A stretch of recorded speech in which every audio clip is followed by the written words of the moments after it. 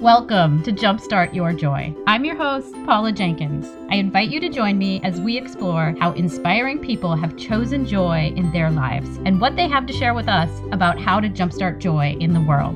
Plus, how do we follow our own hearts, find work that lights us up while mindfully noticing the role that joy plays in our own journey.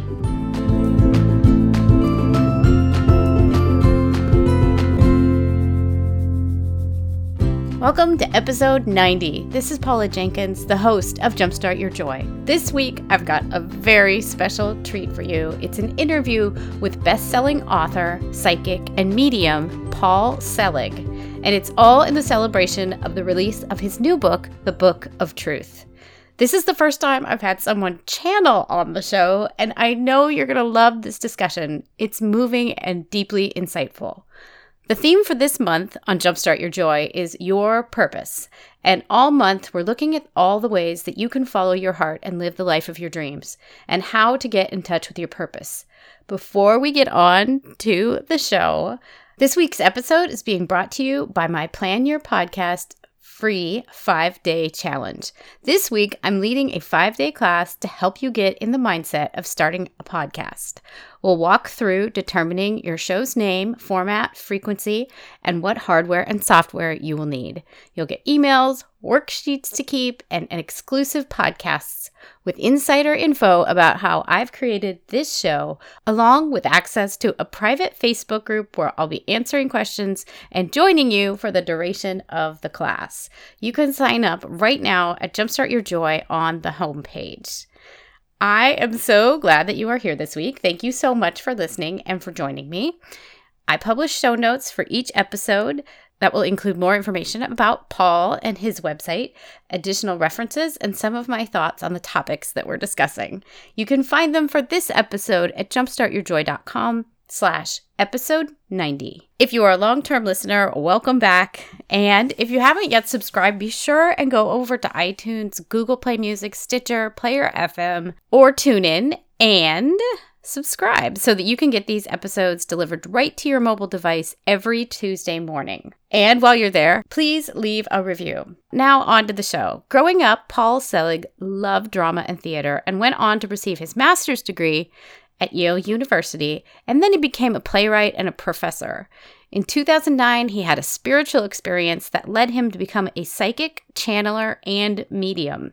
His work now focuses on being a channel for the guides, and he acts as an amplifier for their spiritual messages and teachings. He's written several books, which are channeled from the guides, and he's just released The Book of Truth, which is the second of a trilogy that started with the Book of Mastery. I have to say, both are outstanding and insightful, and found them to be very hard to put down. What I really love about getting to speak with Paul is his candidness about what it is like to answer his call and find his purpose. Paul and his guides have a lot to say about following your own purpose and rediscovering your truth.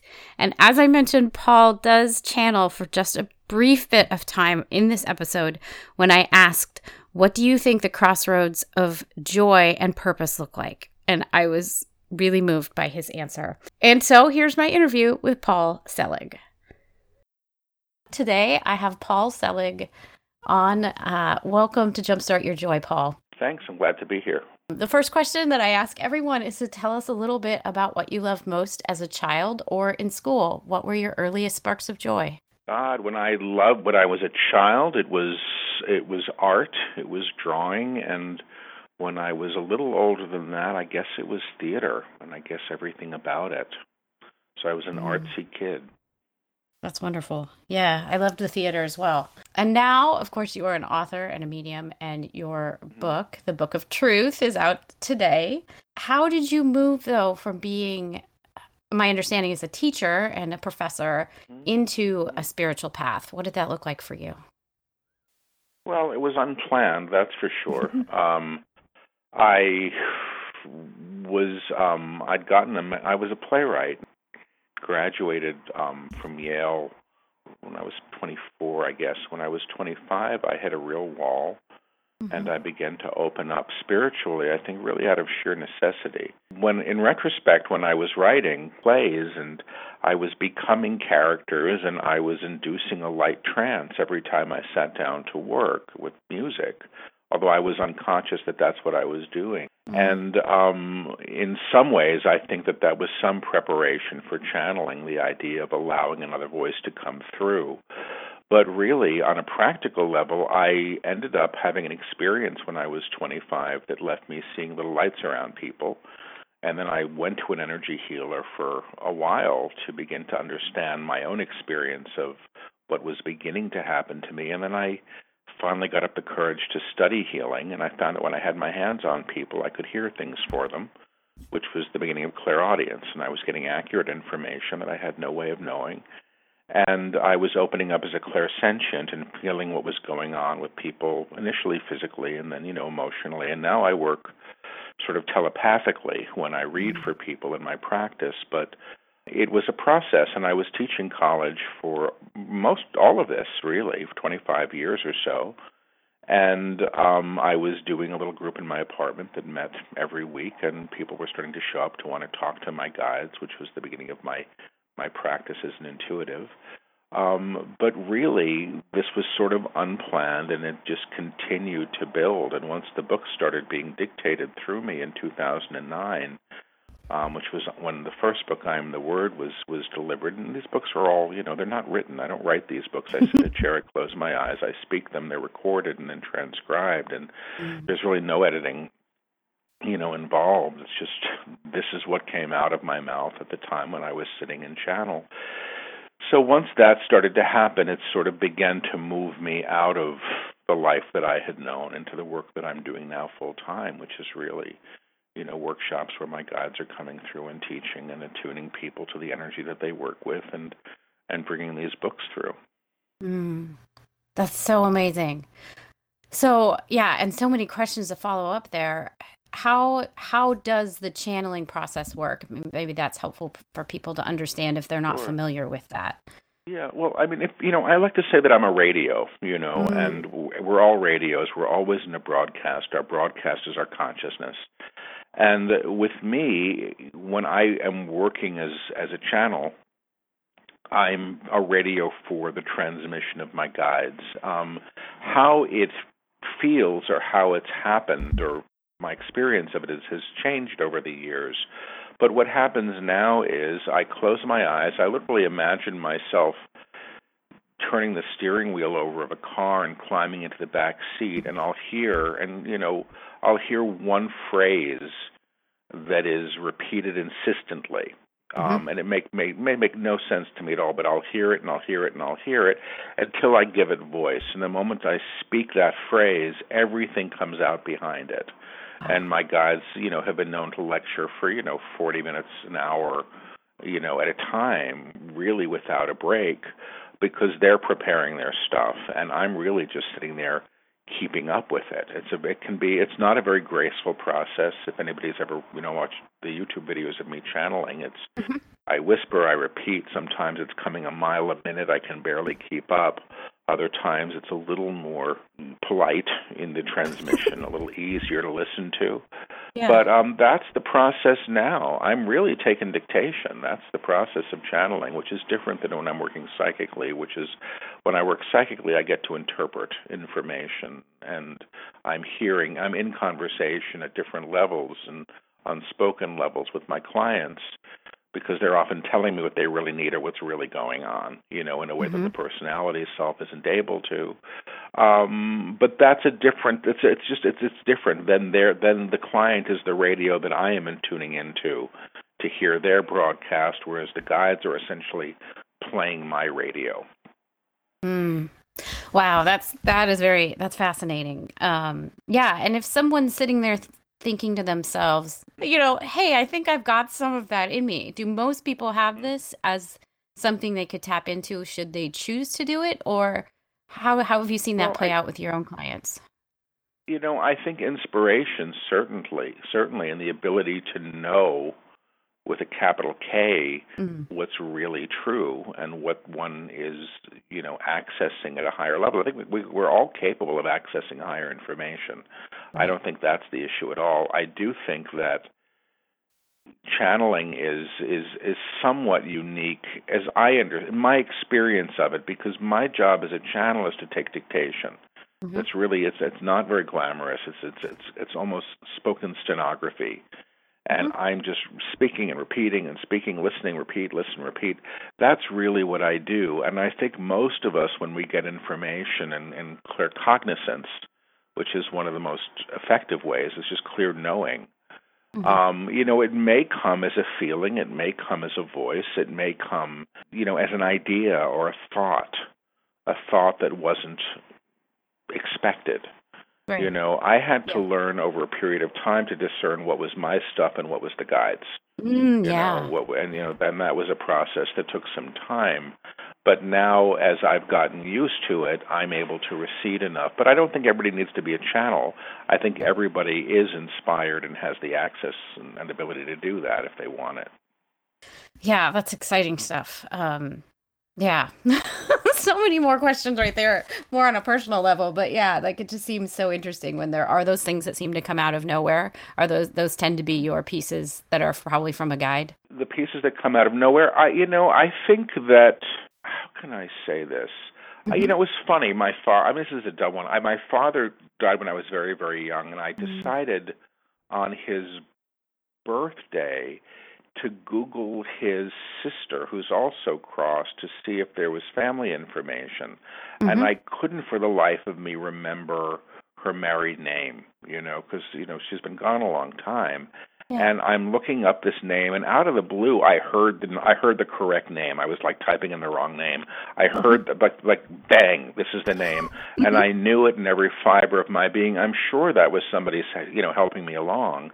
And I Yes. found this astonishing picture of my father and my sister that I had never seen before, Mm-hmm. taken when they were children. It was a gift for me on that day. Wow. So, it's a funny thing, but I think that we all have this. I think that we can call it our intuitive natures. I call it, my guides call it the true self. Right. The Mm-hmm. true self, they say, always knows, Mm. So as we align to our true selves, we have more access to our true knowing and more access to a whole lot of other stuff as well. Right. And I know in the Book of Truth, you talk about, or the guides explain, how to find the root of what one's true self is. I don't know, what is your take as looking at our truths? How do we discover Well, that? Does it take following a guide, or do some of us no, show up God knows. knowing? If that was the case, if it was following a guide, nobody would ever get there. Do you know what I mean? Because not all of us are calling ourselves or psychics or intuitives, and nor should we all be. I mean, we all have capacity, Hmm. but then it would be for the select few. And, the guides that I work with, they're not talking about discovering anything. They're talking about uncovering, really, or revealing what is already true. So the aspect of you that is the guide that the guys would call the true self or the divine self is the eternal self. And what they say is we've gotten sort of stuck in our personalities and sort of assuming that the personality structure, which I guess some people would call the ego, is who we really are, when in fact who we are is something vastly different and vastly more. So the process of claiming the true self is, first of all, understanding that it exists, and that because it exists, it can be known. And as it can be known, it can be claimed as who and what we truly are. I mean, I'm not saying that I'm there yet, and I do this work, and I understand the teachings that come through me, and they make an infuriatingly perfect sense again and again and again. It's very hard to deny what's being taught here. But the idea of I'm going to go find myself assumes that you're not already there. And I Right. think that we're already there, but we've just mistaken one part of ourself for the whole thing. And once we start moving beyond the structures and the ways we've self-identified through the systems that we've inherited, who we think we're supposed to be, what it means to be a success, what it means to be spiritual even, some that's just somebody else's idea that we've appropriated and made important. And so once we start moving beyond that, we have access, I think, to more. And the Yeah. guys that I work with say, when something is true, it is always true. And the true self is always there. It's who and what you truly are, like it or not. Well, and it's interesting because I think my language for it is around, well, it's through the lens of joy. And I'm certain that you and the guides probably have something to say. I know you do from the book, or at least in the mastery book, that joy might not really be the direct destination that we really should be aiming for. But at least for me, it feels like that's the thing that calls me back to remembering who it is that I am at the core. I don't know if you have insights on how you interpret the guides on that, or what they have to say about joy and what our path is. I don't know that they've talked a lot about it. I know they use the word, so they must. You see, I retain about a third of the stuff that comes through me. I'm basically receded when the channelings happen. And while I've learned to interpret the teachings that I hear repetitively, other things I go, well, I know they've talked about it, I just don't remember what they said. So, I'm going to ask them, just because I don't know I don't want to screw it up. And if I end up channeling just on this, it's just understand that I whisper and then I repeat. So I'm going to ask them to speak about what joy is in this context. Joy is a ramification of being. Joy is a ramification of being, but in order to be, you have to know who and what you are. You have to know who and what you are. Otherwise, you are caught. Otherwise, you are caught between different ideas of what is needed, what is true, what should or should not be, what should or should not be. The true self who knows who he is. The true self who knows who he is always present, as he be, and as he be, as he is, as what he is, the divine in form as you, the divine in form as you. Joy is a state of expression. Joy is a state of expression. It's something to aspire to. It is not something to be aspired to. If it is to be aspired to, it will remain elusive. It will remain elusive. You'll be chasing that bird. You will be chasing that bird for many, many years, But if your being is in grace, and awareness of union, in its awareness of its union with its source, joy is a constant state of consciousness. Joy is a constant state of consciousness. Now, what do you ascribe as joy? In most cases, is actually happiness. And happiness is not the same as joy. And happiness is not the same as joy. Joy is ecstasy.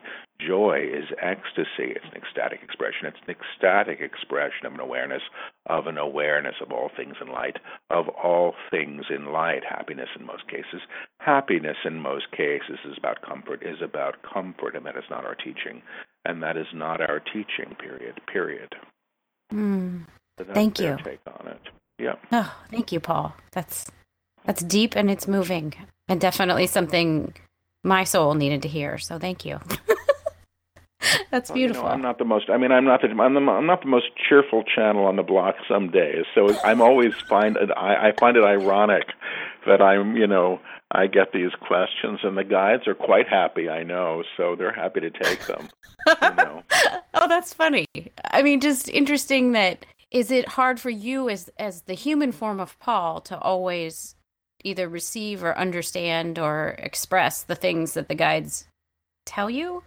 Well, not express, because that's my agreement. But if they say something that I can't get behind, I question it.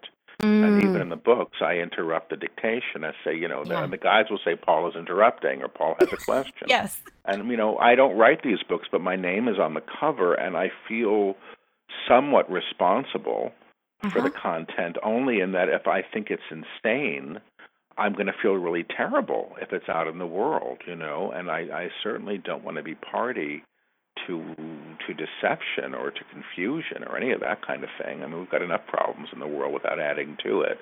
Yeah. So my job as the receiver is to be as present as I can and to show up even when I don't want to. That's my part of the deal. How I've integrated this in my life, that's been the challenge. My life is not what it was even 3 years ago. I left a career I'd had for 25 years. Yes. And a kind of comfort of the known. I'm not in the comfort of the known anymore. I'm in a constant state of the unknown. And what is going to happen next? I literally show up every time I channel, which is, a lot these days with Mhm. no idea of what's coming out of my mouth. And sometimes Amazing. I've got 400 people on a live stream this coming Wednesday night, or more. I don't know how many will be there. And I show up and I close my eyes. I hear one phrase, and then the lecture happens. I Wow. sit down to do a book without even knowing what the first chapter is going to be. And whatever comes out of my mouth is the book. The rule has been thus far is that I can't go back and change anything. Mm. So I don't. Once they actually said, stop the chapter, we'll start again tomorrow because there was too much noise. Somebody Yeah. kept buzzing my buzzer during the channeling, but that's about the extent of it. Amazing. So it's a very different way of, it is, and it's challenging for me because, I bet. I didn't grow up with religion, and I grew up kind of an atheist, and, I think I should be, and I think those words that are important are I think and I should, which are both really kind of negatives, farther along than I am, or look different than I do, or should have solved it all by now. But you know what? I'm not a guru. I have no desire to be whatsoever, and I don't consider myself a spiritual teacher. I show up for this work anyway, Yeah. and Well, that's and it. That's the job. yeah. Well, and it's interesting knowing, well, I believe I know that you're a lecturer. And so there's probably a lot of this, and I see this with a lot of like clients or people where it's that they think the path is one thing and maybe their path even has been that thing for a really long time. But then they start to uncover and rediscover and re-engage with who they are. And really, it's a very different person altogether, like whatever the truth is. Is that hard for you as a person, having been in a place where you would have controlled and written a lecture versus now you're the channel for a lecture? No, that's not hard. And the funny thing is, I was being prepared for the work that I'm doing for years without really knowing it. There was a point, maybe, I don't know, 8, 10 years ago, maybe more now, where I would show up at NYU to lecture, and I would just refuse to look at my notes. And everything happened in the moment. And I began to love, and I refused to do it after that. I would just show up, and it would just happen. And Yeah. I was learning how to trust, I think. And, I have to say I was a very good teacher, and I was inspired, and I loved every minute of it. And it was different than channeling because I was being Paul, and I wasn't talking in this crazy English accent, and I wasn't whispering and repeating. I was present as me, but it really was, I feel, the most developed and highest part of me that was available for that work and those students. But I do think it was preparing me for the channeled work. And for all I know, in 10 years, I won't be whispering and repeating. It'll be in my own voice. I have no idea how Right. this works or what's going to happen next. Hopefully, if people pay to come see me and I show up, they're going to show up too. Otherwise, it would be a bit of a train wreck. And, I think they know that if that happened, I would never do it again. So they keep showing up with me. Yeah. So that's what it looks like today. That's an amazing amount of trust, I'm sure, that you've put in them that they show up. It's not so much a trust in them, it's a trust in the it or the event or the phenomena or this thing that happens. When I channel, and I don't know when this started, but it's being reported pretty much every time I work because I don't see myself when I work. But when I'm channeling and there's a certain attunement my guides do where they get up and they just look at everybody. I mean, it's kind of almost like a darshan. It's an energetic attunement. And, I have, dark hazel eyes. And when I do that, my eyes supposedly are bright blue. I've never seen it. Wow. But, but it's reported so many times that I trust the phenomena. I trust that when the attunements, which are encoded in language, are given in a workshop or on a live stream, we're going to feel it because we do. And people, I did an event in Chicago a couple of weeks ago, and I think there were about 100 people in the theater, and there were maybe 20 of them that had worked with me or knew my work, and everybody else was just there for the show. But the guides attuned the energy and got them all working with it, and, all of these people who perhaps had never felt energy before in their life were feeling it. And to me, that's very exciting, to be party to that kind of phenomena. I think is kind of great. Do I understand it? No. Do I count on it at this point? Yes. I have to because it's revealed itself as true so many times. Yeah, that's wonderful. and interesting that, of course, they would read the room and understand it and bring people into that vibrational energy as well. Huh. Yeah, Um, exactly. what is your take? I mean, my background being, I loved the Old Testament. That was my favorite in studying at Yale. And I was really taken in reading your books that a lot of what the guides say is that I believe the phrase "I am here," and it struck me as I was reading it that that's so similar. It's a little different, but that what Moses says at the burning bush is "Hineni," which is Hebrew for "Here I am." Do you think is there something in there? Was he in tune with the guides? Is that the same as the Holy Spirit? What is your sense or the guide's sense?